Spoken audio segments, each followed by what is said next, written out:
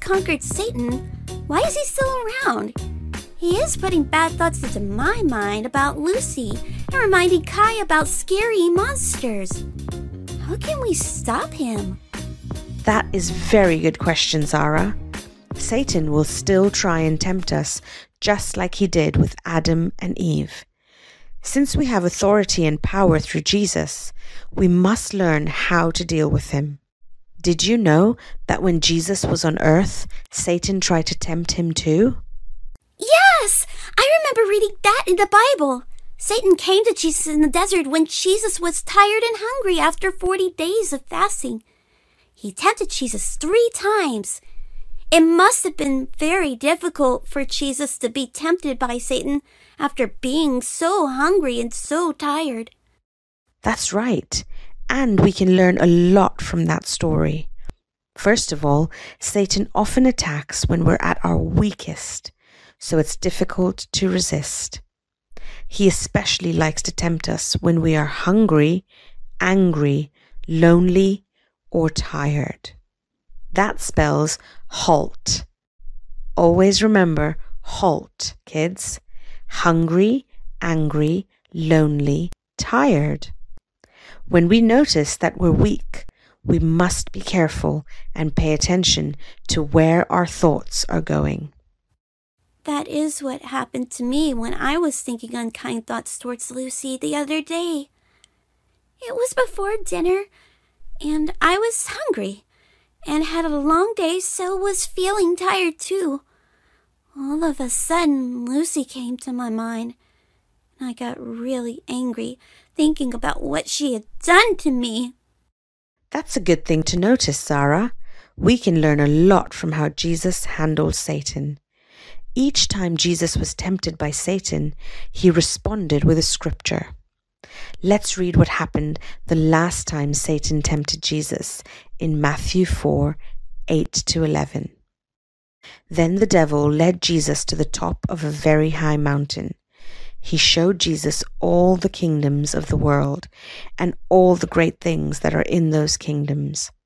The devil said, "If you will bow down and worship me, I will give you all these things." Jesus said to the devil, "Go away from me, Satan. It is written in scriptures, you must worship the Lord your God, serve only him." So the devil left Jesus, and then some angels came to Jesus and helped him. So, Zara, when you think unkind thoughts towards Lucy and feel tempted to no longer forgive her, there is a scripture you can use, which is Colossians 3:13.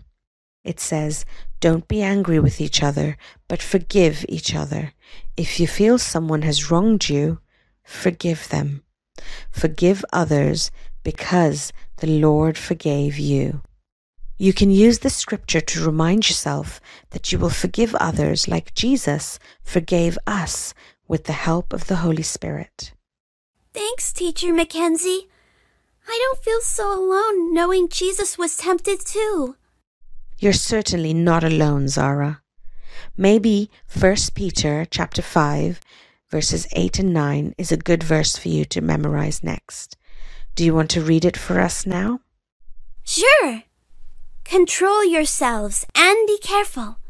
The devil is your enemy, and he goes around like a roaring lion looking for someone to eat.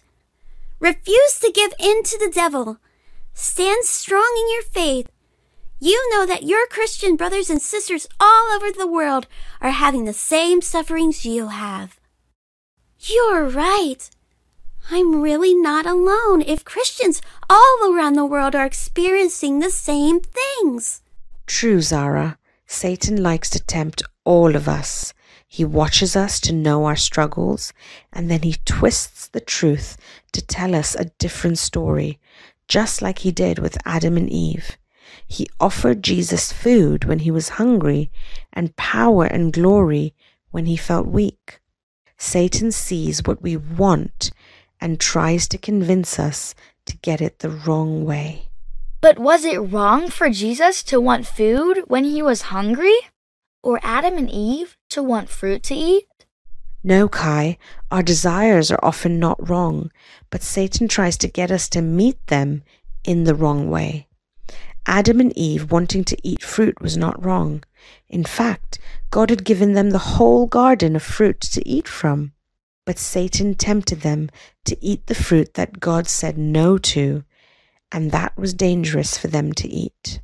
Satan tried to get Jesus to eat by betraying God, but Jesus responded differently to Adam and Eve, and he resisted. We must also resist. I have an example.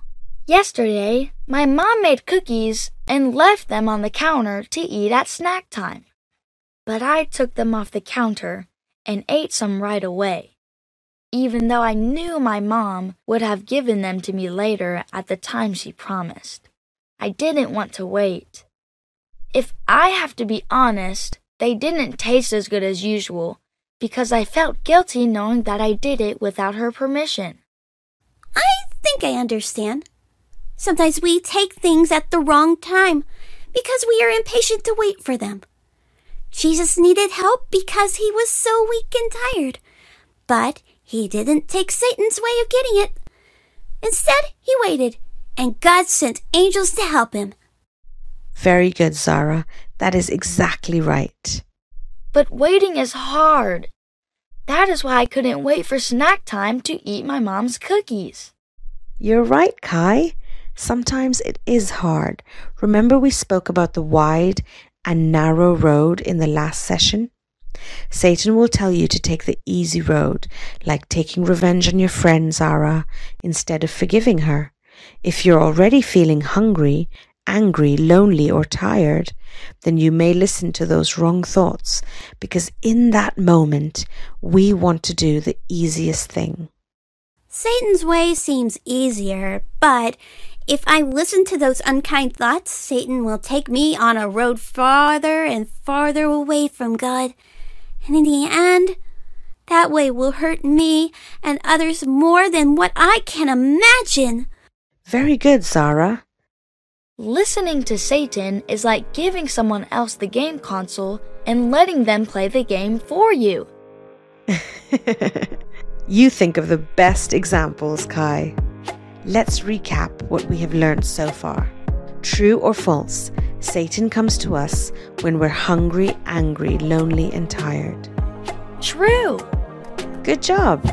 True or false, Zara, our desires are bad.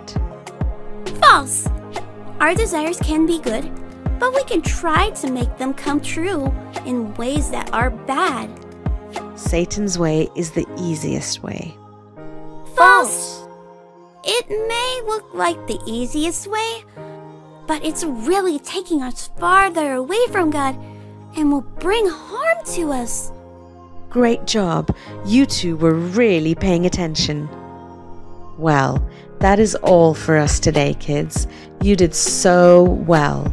Have a great day ahead and really looking forward to our next session.